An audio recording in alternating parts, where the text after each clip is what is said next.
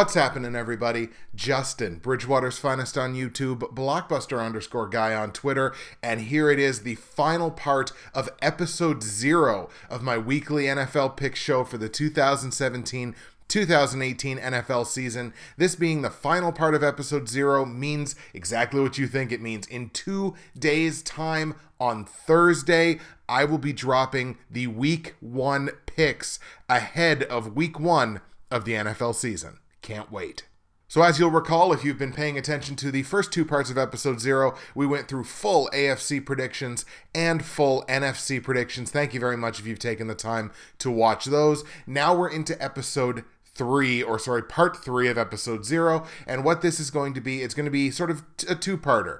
The first part of the episode is going to be full NFL playoff predictions for the upcoming season 2017-2018 based on my predictions that we've given over the past 2 weeks. I've got our playoff seeding, the teams that are just going to miss out on the playoffs, and it's a couple of really interesting ones, and we're going to go through the entire playoff as I predict it until we get to our Super Bowl 52 matchup and our Super Bowl 52 champion. After that, we're going to talk just a little bit of fantasy. I've drafted now 2 full fantasy football teams. I got at least one more draft coming up before the start of the season. That's coming up this Sunday, and it's the NFL YouTube Prognosticators Draft, which, like I've done in the past couple of seasons, I'll probably make a specific video for with the team that I wind up drafting. But I've drafted a couple of teams. They're both in PPR leagues. One, my own league, we've swapped over to Dynasty starting for the season, so it's a Dynasty startup draft. Keep that in mind. We'll just talk about the teams as they look right now until we get into the rest of the episode, which is just going to be a bit of a Q&A. I've been soliciting people for questions on Facebook, on Twitter, questions, just stuff that's happened in the off season or stuff that people just want to hear me talk about. So we're going to do that to end off the episode, again, in advance of the Week 1 picks coming up in 2 days' time. Once again, folks, YouTube, SoundCloud, iTunes, search Bridgewater's Finest. Anywhere you can get a podcast, you can get this show. The subscriber base is slowly crawling up on YouTube. The follower base is slowly climbing up on SoundCloud. Even got a couple of iTunes subscribers in the last couple of weeks. All very, very exciting. Super happy. I love you guys, and I love doing this, and I'm going to keep doing this until I absolutely can't do it anymore. Maybe I lose my voice, who knows. But YouTube, SoundCloud, iTunes, get there, you can find the show. Also, guys, the Pick'em Leagues. We've gotten Hatbox's numbers up to 23. In my Pick'em League, we only added 1 person this week, and it was Hatbox. Come on, guys. What are you waiting for? Get your opportunity to get shouted out on the show on a weekly basis. football.fantasysports.yahoo.com/pick'em. You go to join group. The group ID is 9909. The password is BWFinest, BWFINEST. Go to Hatbox's Pick'em as well. The group ID 7881. The password is just Hatbox. All of that information in the description below, in the video, in the SoundCloud episode, in the iTunes episode. Our numbers are at 13 and 23. We need to see those numbers grow before the start of the season. What are you waiting for? Get in, join the Pick'em Leagues, get a chance to get shouted out on the show. And in case you're wondering, yes, I will be shouting out whoever wins Hatbox's league every week. Also a good time to remind you that I'm going to have some content, weekly content, one piece of weekly content at the start of the NFL season on the Hatbox Nation YouTube channel. That link is in the description below as well. Make sure you subscribe to Hatbox Nation. You get all of Hatbox's videos. You're going to get my content that I'm going to be producing for that channel. You're going to get Billy B's content. You're going to get all kinds of content on the Hatbox Nation channel. Make sure you subscribe. But don't worry, my show is staying on my channel. All right, without further ado, let's do this. Playoff predictions for 2017-2018. Now, if you've listened to the AFC and NFC episodes, you kind of know who I think's going to win the divisions, but we had to go deep cuts into tiebreakers to figure out the seeding, to figure out the matchups, to get to my Super Bowl champion. So let's get started. We'll do this. We'll start with the AFC as we did the AFC episode first. That was 2 weeks ago. I don't expect your memories to be that great. So in the AFC, 6 playoff seeds, here's how they break down. The number 1 seed is going to go to the New England Patriots. I've got them going 13-3, but if you'll recall, I also had the Oakland Raiders going 13-3. The Patriots are going to win this on the head-to-head tiebreaker. They play once this season, I believe. I like New England to win that game. They win it on the head-to-head tiebreaker. They take the number 1 overall seed in the AFC, and the Oakland Raiders take the number 2 seed in the AFC. They'll be getting the bye weeks heading into Wild Card Weekend. The number 3 seed is going to be the Pittsburgh Steelers, 10-6. They're going to win that division over the Baltimore Ravens. They win that division on the 5th tiebreaker, the strength of victory tiebreaker. Pittsburgh will have better wins against opponents with more wins than will the Baltimore Ravens. So on strength of victory, Pittsburgh takes the number 3 seed. That, of course, bounces Baltimore into the muddy AFC wildcard situation, which we'll talk about in just a second. The other division winner I said was going to be the Indianapolis Colts at 9-7, so I've got them as the number 4 seed in the AFC. Now, to the wildcard situation, I've got 3 teams in the AFC finishing the season at 10-6. So no AFC team that doesn't get to double-digit wins is going to have a shot at the playoffs, and I think that's going to ring true as well in the NFC. So we've got Denver, we've got Baltimore, and we've got the Kansas City Chiefs. We'll take the first one out of the equation here. The Denver Broncos are going to win the number 5 seed, and here's how it's going to happen. They're going to beat Kansas City in the division tiebreaker, because the way that this goes, when you've got 3 or more teams, you eliminate until you only have the top 2 teams per division when the teams in question are in different divisions. So it's got to be between Denver or Kansas City. Denver's going to win out on that with their divisional tiebreaker, the divisional record. Denver at 10-6 eliminates the Kansas City Chiefs. They do not make the playoffs despite getting to 10-6. So it comes down to Denver and Baltimore. Those are your 2 AFC wildcard teams. Denver gets the number 5 seed based on a better conference record versus AFC opponents than Baltimore has. So Denver, the number 5 seed, the number 6 seed goes to the Baltimore Ravens, both at 10-6.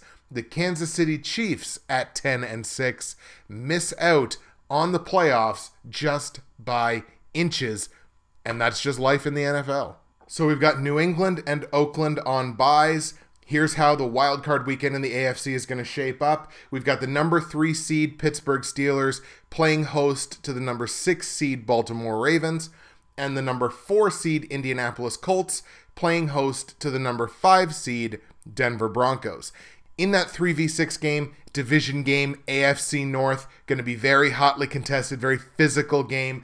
It's going to be difficult, however, for Baltimore as a historically not great road team to go into Pittsburgh and beat the Steelers if the Steelers have a 10-6 season. You don't get to a 10-6 season by accident on either side. But just based on the fact that that game is in Pittsburgh, I like the Steelers to win that game. So wildcard weekend, I like Pittsburgh as the number 3 seed to beat number 6 seed Baltimore. Then in the 4v5 game, you got the Indianapolis Colts playing host to the Denver Broncos.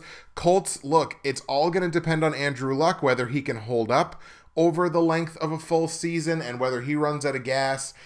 I like the Denver Broncos in that game. Their quarterback situation, again, is murky at best between Simeon and Paxton Lynch. But I actually like Denver to go into Indianapolis and win that game. So as the number 5 seed wildcard team, the Denver Broncos will go into Indianapolis as the number 4 seed and beat the Colts on wildcard weekend. Denver over Indianapolis. That sets us up in the AFC division round games, a 1 versus 5 matchup of the New England Patriots playing host to the Denver Broncos, and a 2 versus 3 matchup of the Oakland Raiders playing host to the Pittsburgh Steelers. In that 1v5 matchup, New England hosting Denver, I just don't think the Broncos will have the firepower to keep up with the Patriots, even with the loss of Julian Edelman, which definitely hurts. I think Danny Amendola is going to take over a large part of that offense that has now been lost by losing Edelman for the season. It's not going to be a huge seismic shift for the Patriots. And honestly, I think, look, Denver's defense is great. Denver's defense is going to be able to keep them at bay for a portion of that game. But I like the Patriots in that one, hosting Denver. Denver's got to go to New England. I don't think they beat them in New England. So I've got the Patriots as the number 1 seed in the division round to beat the number 5 seed Denver Broncos and go on to the AFC Championship game to meet the winner of the 2v3 matchup of the Oakland Raiders playing host to the Pittsburgh Steelers. After a good 10-6 season to get the division, to get the number 3 seed, Pittsburgh going to go into Oakland, and it's just going to be too little too late on terms of the offensive side of things. I like Oakland to win that game. Oakland beats Pittsburgh in Oakland, who are going to have an excellent season at home. Pittsburgh's going to be a good road team, but I don't think Pittsburgh goes into Oakland and beats the Raiders in the playoffs. So I got the Oakland Raiders meeting the New England Patriots in the AFC Championship game. AFC Championship, 1 versus 2, the New England Patriots playing host to the Oakland Raiders.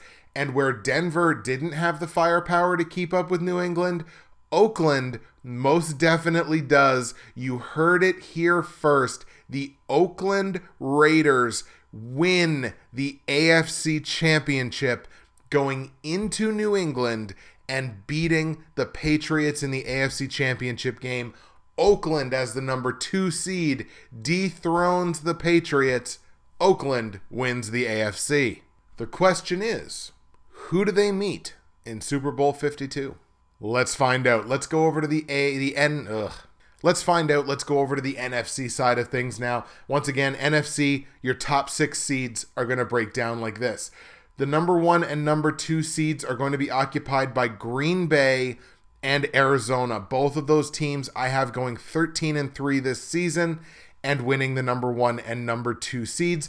Green Bay is going to beat Arizona in that race for who gets the number 1 seed, who gets the number 2 seed, based on common games. Green Bay is going to win one more of the common games between those two teams, and that's the tiebreaker that's going to decide it.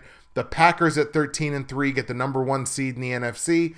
The Cardinals at 13-3 get the number 2 seed in the NFC.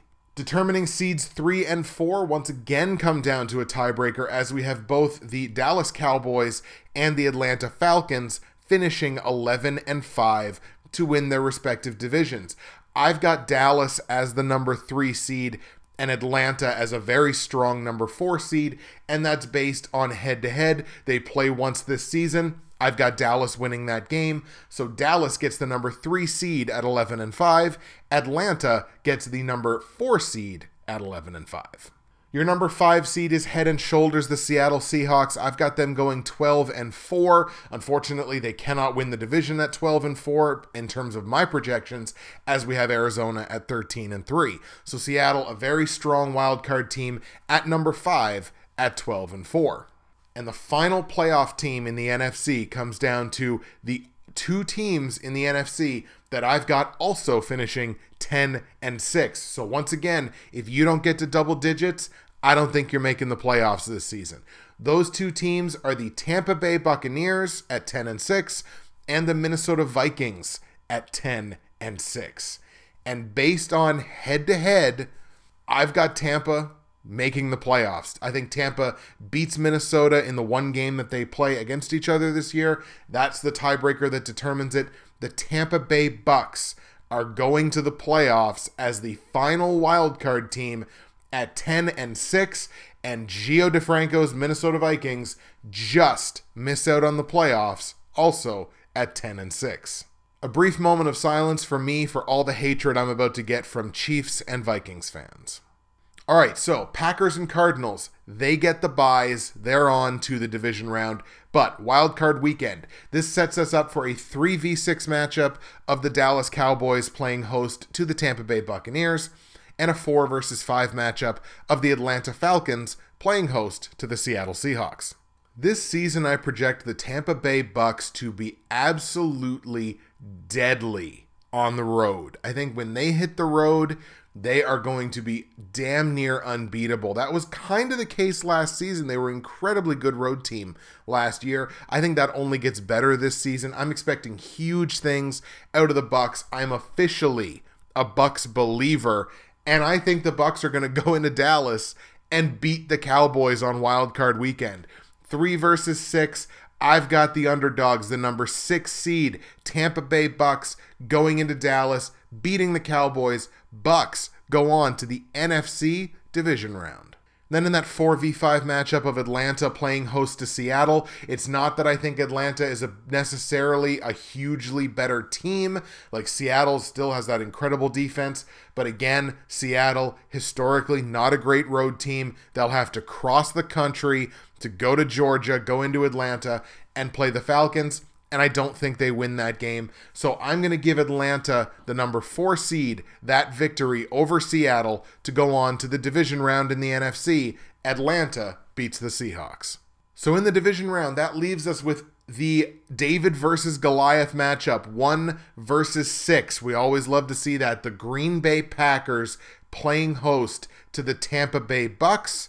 And we have a 2 versus 4 matchup of the Arizona Cardinals playing host to the Atlanta Falcons. So 1 versus 6, Packers versus Bucks. Again, Bucks are going to be an incredibly good road team this season, but that's going to be back-to-back roadies where they have to go to Dallas and then have to go to Green Bay. 2 extremely difficult buildings back-to-back to win games in. Back-to-back road games, it's a bad bet to begin with, but especially in those kinds of buildings, and having to win in Green Bay in December, or in January, sorry, when you play usually in Tampa Bay, it's going to be a cold weather game. I don't like the Bucks' chances in that game. I'm going to take Green Bay at home to beat the Bucks in the NFC division round to go on to the NFC championship game. Aaron Rodgers and the Packers go into the NFC title game once again with a victory over the Bucks. That other matchup, 2 versus 4, Arizona taking on Atlanta. Atlanta was actually a good road team last season. I think they were either 5-3 or 6-2. I should have that information right here in front of me. They were 6-2 on the road last year. Incredibly good road team, in fact.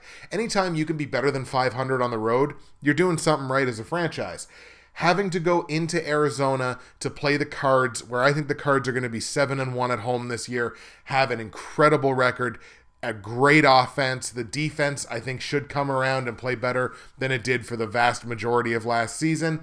I'm going to give the edge there to Arizona, but that's going to be an incredibly tight game. Take the over in that game for sure.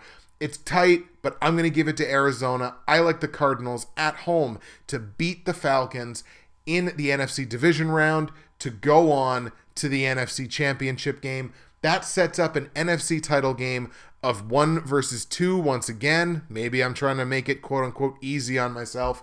The Green Bay Packers playing host to the Arizona Cardinals. Not like these two teams have any history.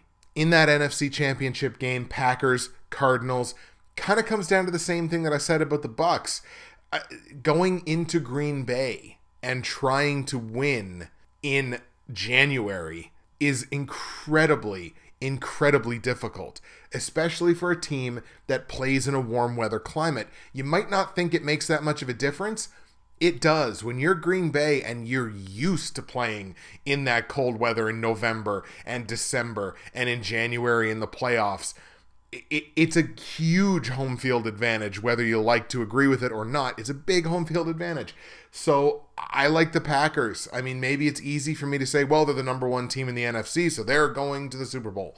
But honestly, Green Bay, based on my projections, Green Bay's got a path to do exactly that, and I think that's what they're going to do. I like the Packers to beat the Cardinals in the NFC Championship game, to go on to face the Oakland Raiders in Super Bowl 52. Kind of ironic, too, that the Packers are going to represent the NFC in a Super Bowl played in Minnesota. Super Bowl 52. Oakland, Green Bay. AFC, NFC, Raiders, Packers. By a final score of 34-30. Take the over in this bad boy. Your Super Bowl 52 champions will be the Green Bay Packers. Aaron Rodgers gets his second Super Bowl championship. He probably wins the MVP. Let's be perfectly honest. I like Rodgers and the Packers to go from 0-0 before week 1 all the way to Super Bowl 52. You heard it here first. My Super Bowl 52 champion, the Green Bay Packers. Also, mad respect to the Oakland Raiders and what they've done with that franchise. Raiders make it to Super Bowl 52, champions of the AFC in 2017-2018. Huge ups to them. A regular season of 13-3, nothing to hang their heads about. Oakland Raiders going to have an incredible season, capped off with a trip to Super Bowl 52. So that's my projection. Packers, 34-30 victory over the Raiders in Super Bowl 52. What's your Super Bowl prediction, your playoff predictions? Who makes it? Who doesn't make it? Let me know all of that in the comments section below. And if you absolutely hate me for what I've said about your team, that's going to happen. Okay, let's take a break from talking about real football to talk for just a few minutes about some fake football. Fantasy football, it's that time of year. I believe National Draft Day on Yahoo took place just a couple of days ago. I've drafted 2 full teams now. Now, one draft, I was actually only there for bits and pieces because I was also at work, but I did manage to get, I would say, the majority of my picks in.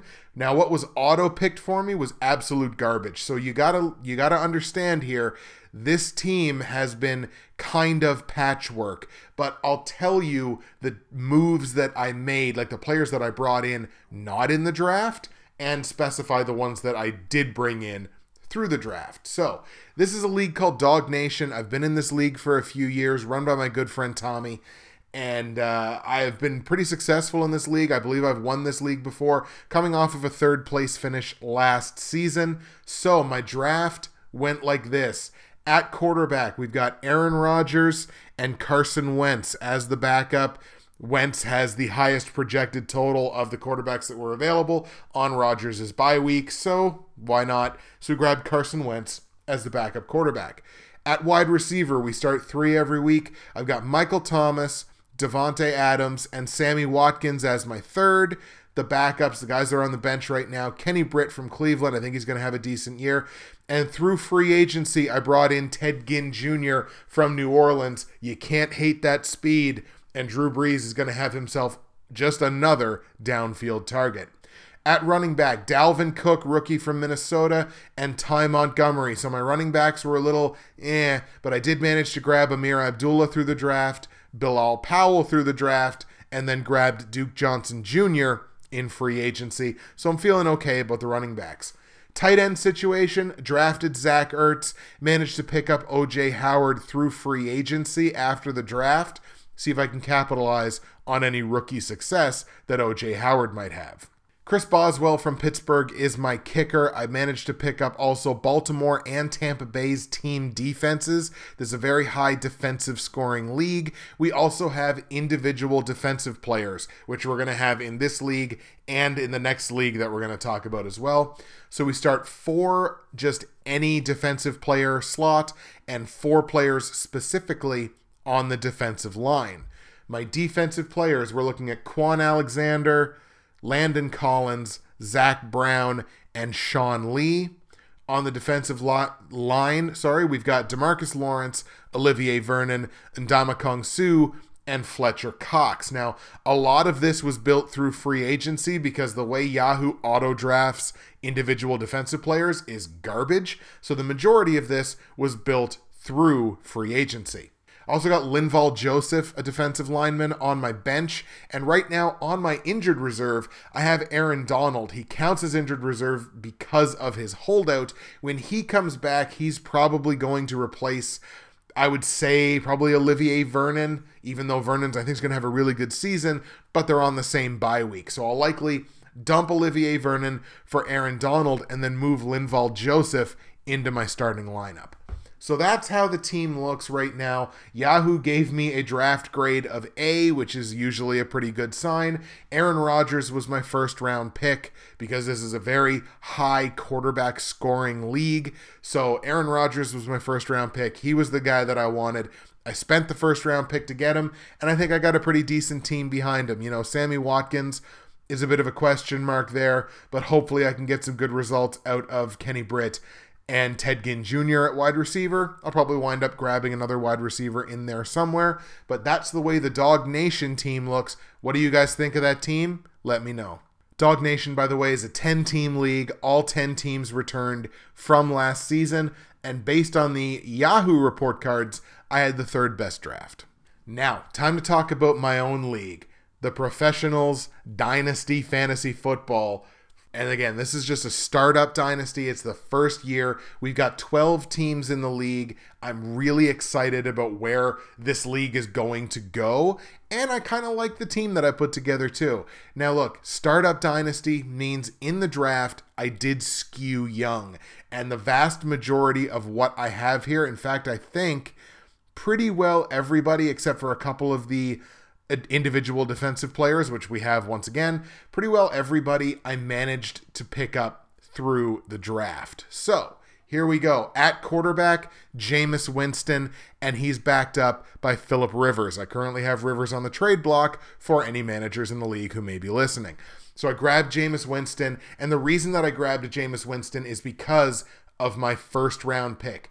I picked number 4 overall, and I took Mike Evans. He's the player that I legitimately feel in PPR Dynasty is the top player to get. So at number 4, I did manage to get Mike Evans, and that was the easy pick for me. So I managed to grab Jameis Winston as well. Every Winston to Evans touchdown, boom, that's double points in my pocket. Now we start 2 wide receivers every week, so I paired Mike Evans with Davante Adams from Green Bay. Might as well get a piece of whatever Aaron Rodgers happens to throw his way. Last year, it was 75 catches for 997 yards and 12 scores. I would certainly take that once again. At running back, had an interesting experience with the running back position because of where I drafted. By the time we got her back around to the second round, a lot of the elite running backs were not there. So my strategy, since we're in Dynasty, was to go rookie and see who worked out. Leonard Fournette from Jacksonville and Dalvin Cook from Minnesota. Right now, were the first 2 running backs that I took in the draft. I went rookie, and we're going to see how the 2 of them work out. Leonard Fournette by volume should be fine. Dalvin Cook, obviously he's got Latavius Murray there now in Minnesota, so it'll be interesting to see how that goes. But Leonard Fournette and Dalvin Cook are the 2 current starting running backs.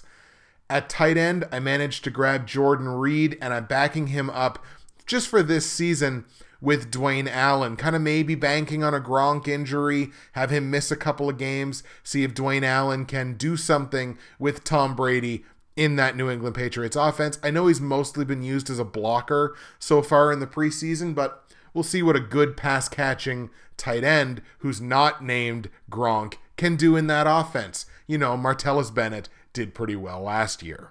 In this league every week, we also start 2 players at the wide receiver, running back, or tight end. So we just got 2 flex positions on offense. Right now, those are filled by Jamison Crowder and Bilal Powell. Jamison Crowder, I think, is going to have an excellent season in Washington. Bilal Powell is a PPR monster in New York, and it looks like he's probably going to get the majority of the reps this season. So he could be a big add in a PPR format for me, and he's not, as far as I remember anyway, not super old. When was he born? 88, so not terrible.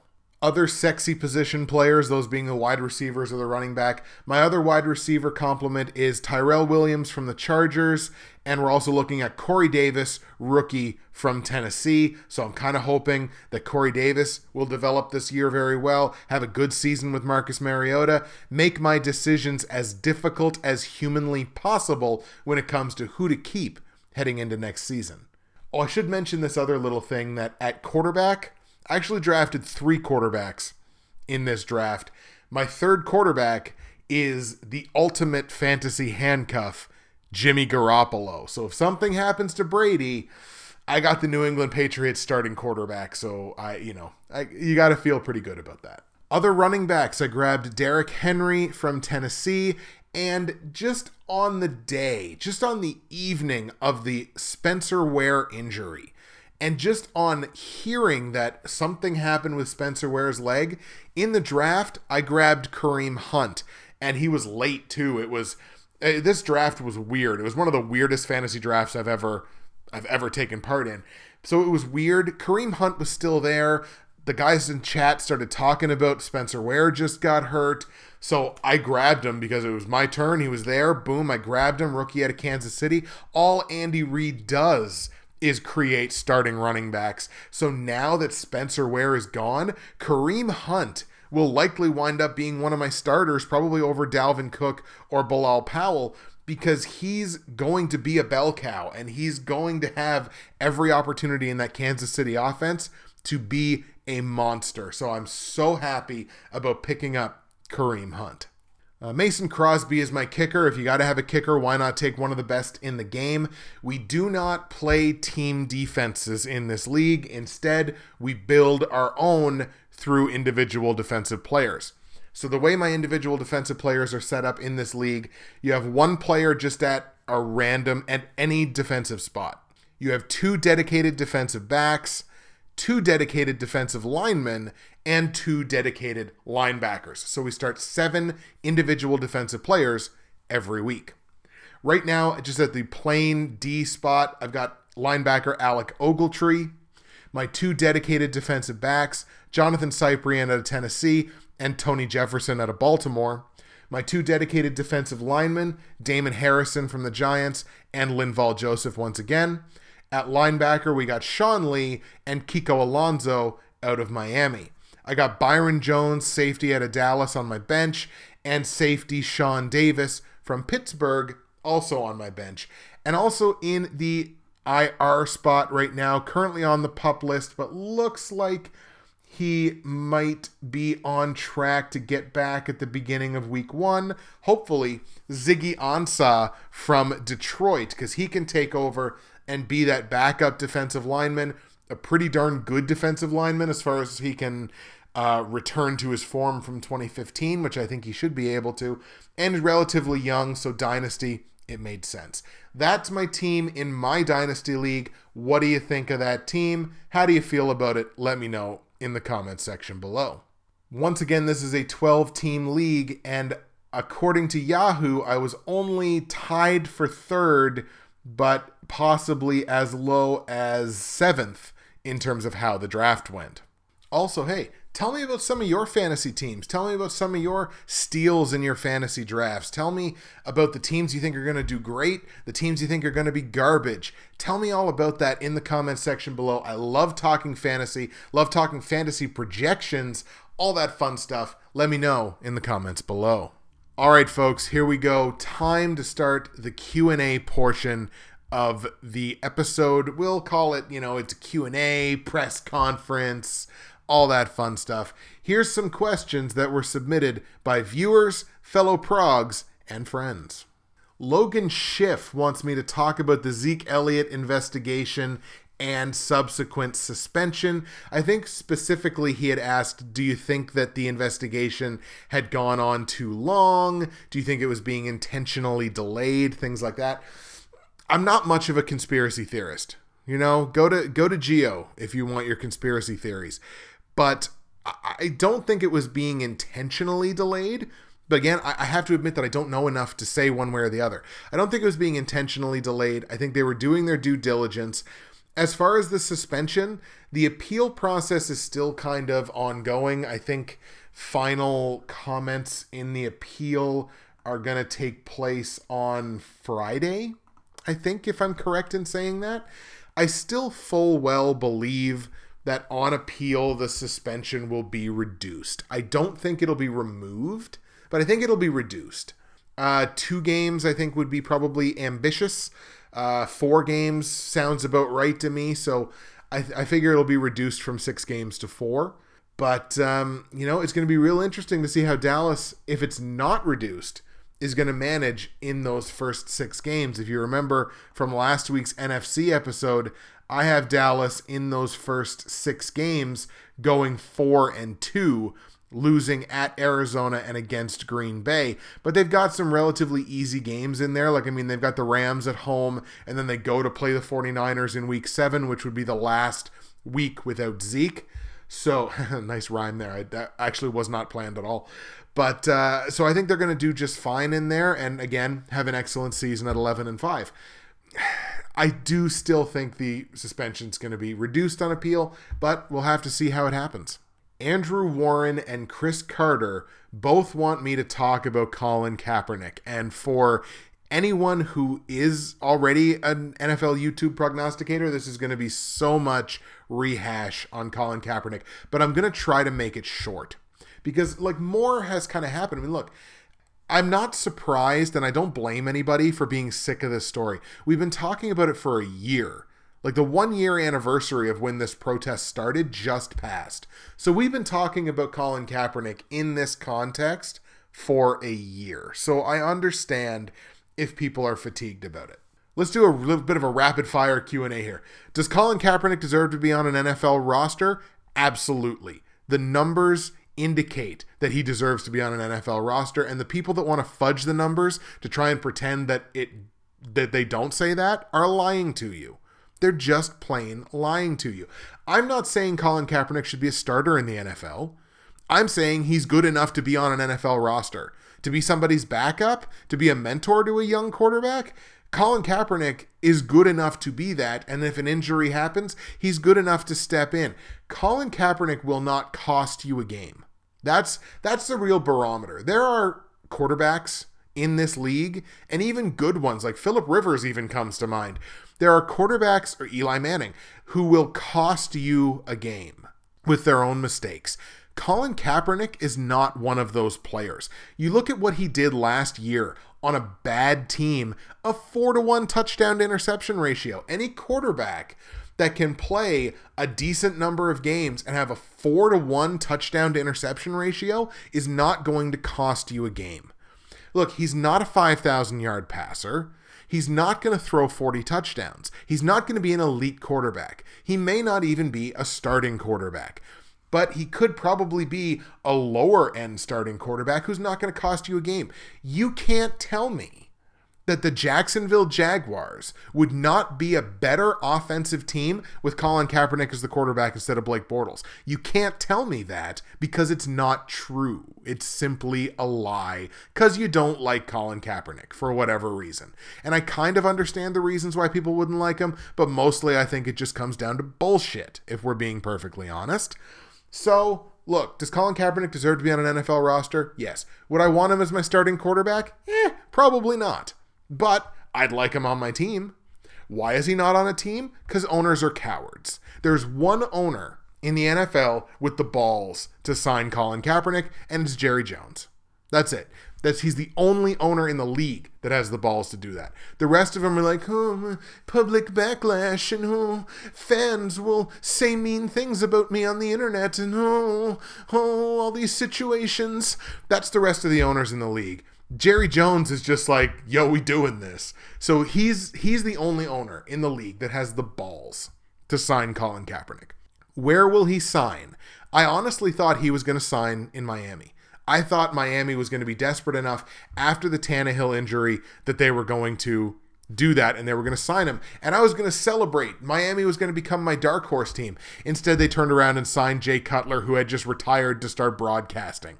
So Miami's not going to have a good season. It's simply not going to happen.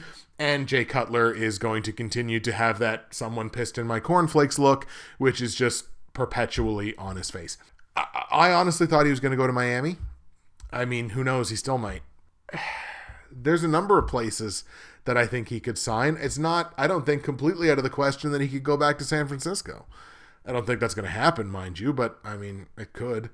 Like, look, there's teams that their offense would be better, would be significantly upgraded even with Colin Kaepernick. The New York Jets come to mind. The Chargers probably not, but hey, as a backup quarterback, if Rivers ever gets hurt, friggin' why not? Cleveland, I know they just named Deshaun Kaiser, I believe, as their starting quarterback. That's great. If he falters, why not bring in Colin Kaepernick to kind of just take care of the offense until he can kind of get his head straight? Again, the Jacksonville Jaguars, you can't tell me that offense and the weapons that they have on that offense, Allen Robinson, Allen Hurns, you can't tell me that offense would not be better if Colin Kaepernick was the quarterback, because it would be. 100% it would be. Let's keep going down the list. I mean, the Rams, for goodness sakes. Again, San Francisco, like I mentioned, their offense would be better with him. Chicago's kind of got their quarterback situation. It's already muddy enough as it is. Quite frankly, Mitch Trubisky should be that team's starting quarterback in week 1, but I guess that remains to be seen. Carolina as a backup quarterback to Cam Newton, and to get a chance to be in that culture of the Carolina Panthers and to see if that can kind of resurrect his career a little bit. Why not? New Orleans, why not? Bring him in as a backup to Breeze if Breeze ever gets hurt. Kaepernick can run that offense, got good offensive weapons to make him look good. Once again, a quarterback with a 4-to-1 touchdown to interception ratio is not going to cost you the game on his own. He's Alex Smith, which is really ironic. He's Alex Smith. He's a game manager that's not going to cost you a game directly. Why not bring him on? Oh, that's right. Oh, the public backlash, and oh my gosh, what are people going to say? And people are going to burn jerseys, and people are going to say they're going to boycott despite the fact that they've already bought season tickets. And oh my God. All it takes is one owner not being a coward. That's all it takes. Once there's one owner that needs a quarterback that's not going to be a coward about it, Colin Kaepernick will be on an NFL roster. Hey, Jerry Jones. Something to think about. So that's it. Let's move on from the Colin Kaepernick of it all. If you have comments or whatever you want to talk about it in the comments section below, and we'll talk about it a little bit further if there's specific things that you want to talk about. But look, that's why I think Colin Kaepernick's not on a roster, because owners are cowards. That's my thesis. My thesis statement on the Colin Kaepernick topic. He's not on a roster because owners are cowards. Chris Carter also then asks, did Ray Lewis really kill that guy? I think this is more a joke question than anything else, but what the hell? I'll answer it anyway. I don't know. I don't know enough about the topic to say whether he did or he didn't. I believe enough in the legal system that I think if he did kill that guy, they probably would have figured it out by now and probably would have arrested him, but I mean, I don't know. I really don't know. Now, with the way that his personality has changed from that time to now, you could make the argument that there's somebody that did something horrible, either found God or straightened his life out or whatever, and has kind of, progressed to where he is now. Look, Ray Lewis, one of my favorite players of all time. Like, I'm not a closeted Ravens fan, but I'm like, I don't have a team. I don't have a favorite team, but I like good football, and I love watching Ravens football. So I loved Ray Lewis. Did he kill that guy? Maybe. Like, that's honest. That's all I can say. Maybe. I don't know. I don't know enough to say one way or the other. It's possible, but I'm sorry, Chris. I wish I could give you a funnier answer, but I don't know. But OJ, he did kill those people, which is funny because we're going to talk about the whole parole situation in a few minutes. Chris Carter also asks, more likely season-ending injury, Andrew Luck, Tom Brady, or Big Ben? And I love questions like this. So Andrew Luck is basically a glass cannon because his offensive line is not great. So he takes a lot of hits. He's going to get hurt. Brady, they do a good enough job of protecting Brady. He usually gets hit like once or twice a game, and every time it happens, everyone in the broadcast booth loses their mind. He's like, they're taking shots. But anyways, so Brady, I don't think it's going to be Brady. Big Ben is he's older than Luck. He's had injury concerns, but Big Ben is like a moose. Like, he's just like I think he would play if he lost an arm, as long as it wasn't his throwing arm. So season-ending injury? I don't think so. Andrew Luck has got to be the top name on this list because he is so injury prone. Probably not going to play week 1. So I got to go Andrew Luck in this question. Luck probably the most likely of those 3 to hit a season-ending injury. Doug Barrett asks, a team that will miss the playoffs who made it in 2016. And we kind of talked about this a little bit before, but look, we're going to look at it. Like this. I got the playoff bracket from last season up. Miami's not going to make it. Houston's not going to make it. The New York Giants aren't going to make it. I don't like Detroit to make it either. Let's see. Yeah, that's about it. So there's 4 teams right there that I don't think those teams are making the playoffs. New England's going to make... Oh, the Chiefs. The Chiefs, look at that. I don't think the Chiefs are going to make the playoffs either. New England's going to make it. Pittsburgh's going to make it. Oakland's going to make it. So you're going to have a lot of turnover, playoff turnover in the AFC. Dallas, I think, makes it again. Atlanta, Seattle, Green Bay, they make it. So less turnover in the NFC. But in the AFC, there's going to be a lot of playoff turnover this year. So those are the teams that I don't think are going to make the playoffs who had some playoff experience from last year. Doug Barrett also asks, do the Titans or the Bucks have a better shot at making the playoffs? To me, it's the Bucks. I've got the Bucks as my number 6 seed. I've got them winning on Wild Card Weekend. The Titans, I don't think it's going to be a great season for Tennessee. It's 7-9. I think it's a downgrade from last season. They've got a really difficult, one of the more difficult schedules in the AFC. It's going to be really tough sledding for them. It's going to be a good season for them to approach that 500 level, as far as I'm concerned. I think Marcus Mariota is going to have an excellent season. They've got great players on that team, and that defense, that secondary, is very good. It's not easy to pass on them. But as far as which of those 2 teams has a better shot at the playoffs, to me, head and shoulders, it's the Bucks. Thank you, by the way, to Logan, Andrew, Chris, and Doug so far for their questions. Doug also gets his last question in here, Doug Barrett. Which team has the best shot at tanking to get the number 1 overall pick? It's definitely going to be an NFC team. It's either San Francisco or the Rams. It's one of those NFC West teams.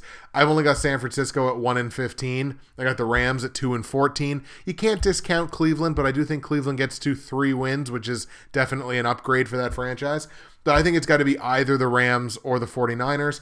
I think it's probably the 49ers, and I think, it'll depend on the draft class, but maybe they go quarterback first overall, but I think San Francisco probably is the team that's got the inside track to the number 1 overall pick next year.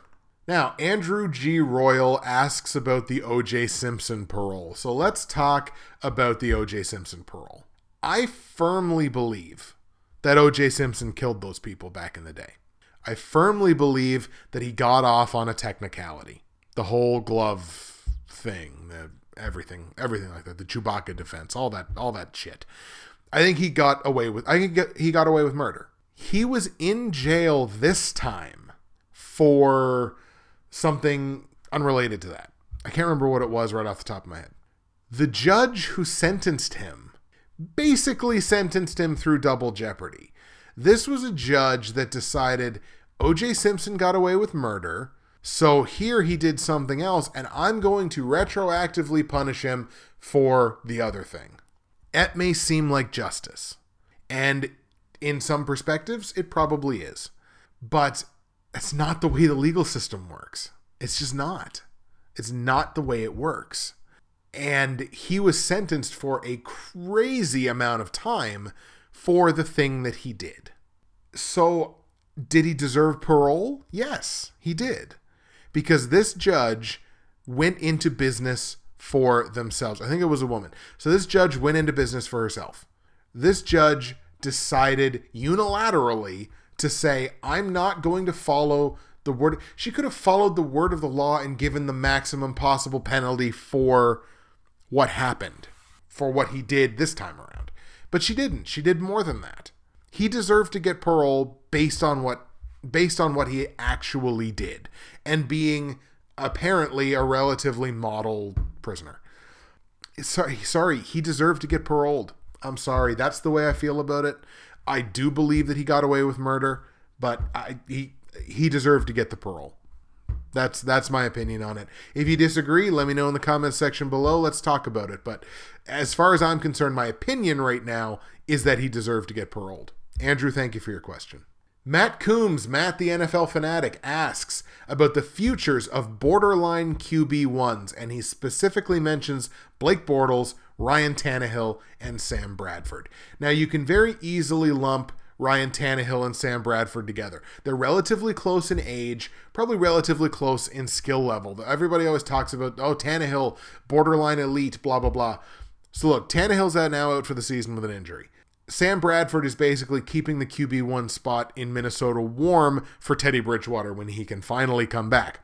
I think their future is basically the same. Within a couple of years, both of these guys are going to be backup quarterbacks, veteran backup quarterbacks, to help a young quarterback along.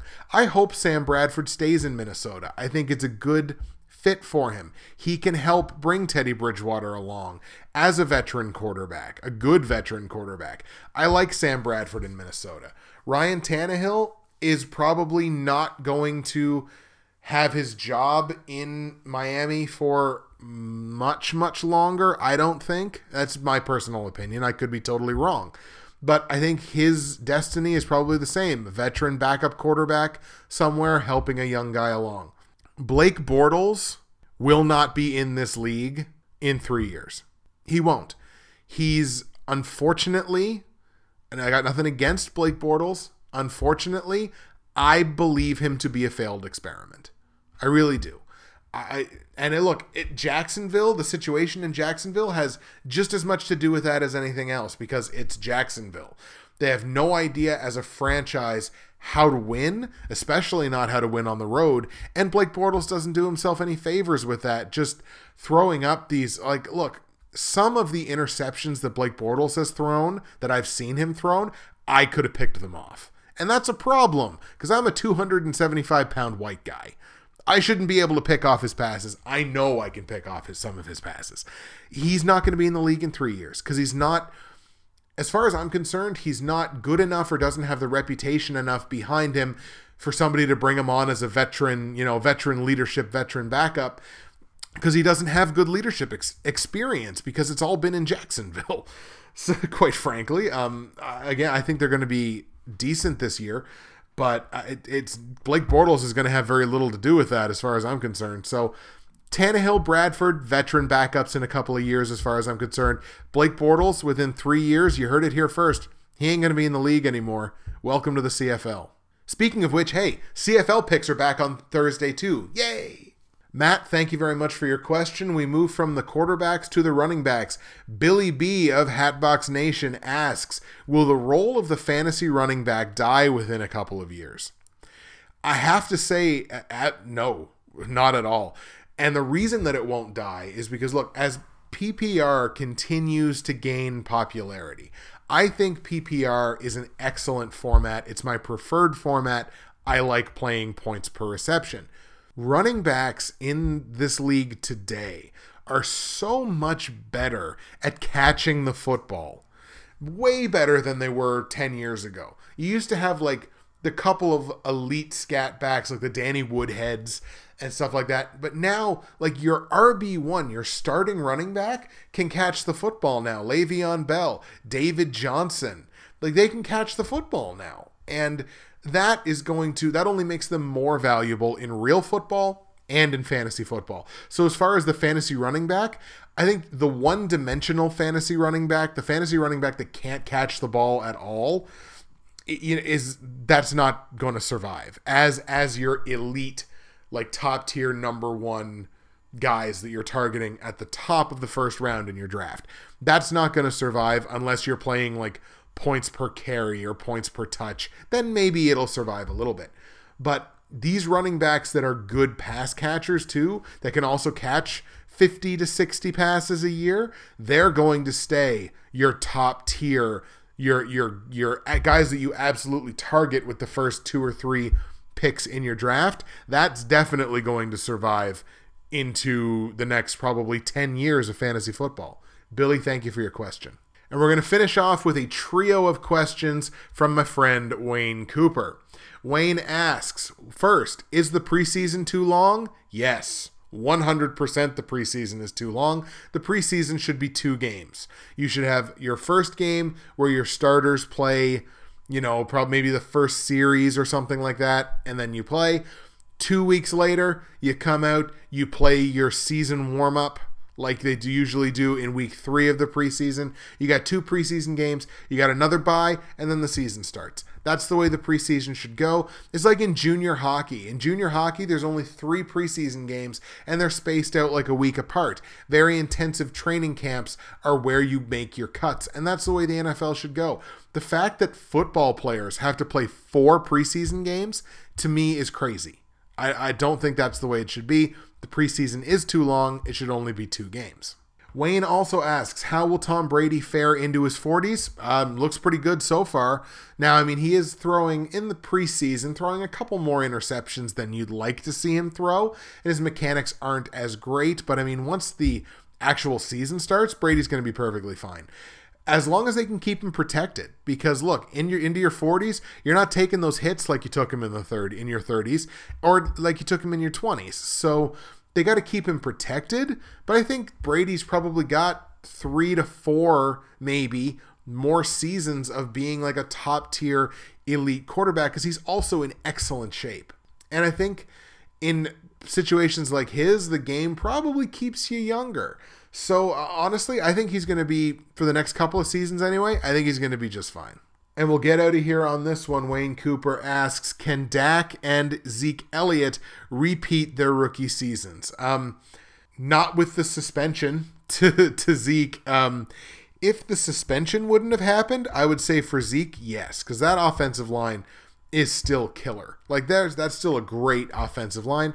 Dak, look, I didn't think Dak had a stupendous statistical season. So as far as can he repeat that? Probably. I think he could repeat what he did.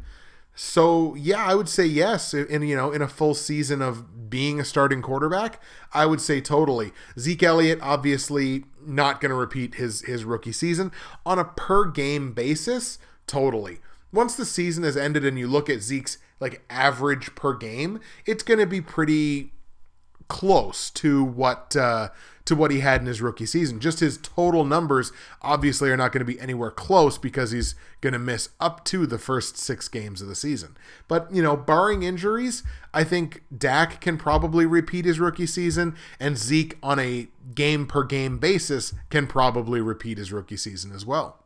All right, folks, that's going to do it for part 3 of episode 0. The Q&A is done. Once again, thank you to everybody who submitted a question for me to talk about. Logan, Andrew, Chris, Doug, Andrew, the other Andrew, Matt, Billy, and Wayne. Thank you so much for submitting questions for us to talk about in the Q&A portion. Again, anything you want to talk about from the Q&A portion, from the playoff predictions, from AFC, NFC predictions, your thoughts on the upcoming NFL season, put them all in the comments section below. I can't wait to read the comments. And 2 days' time, week 1 picks coming at you from this guy. That's it for me, Justin, Bridgewater's Finest on YouTube, Blockbuster_guy on Twitter, and I'm going to go rest my voice and get ready for Thursday. See you in a couple of days.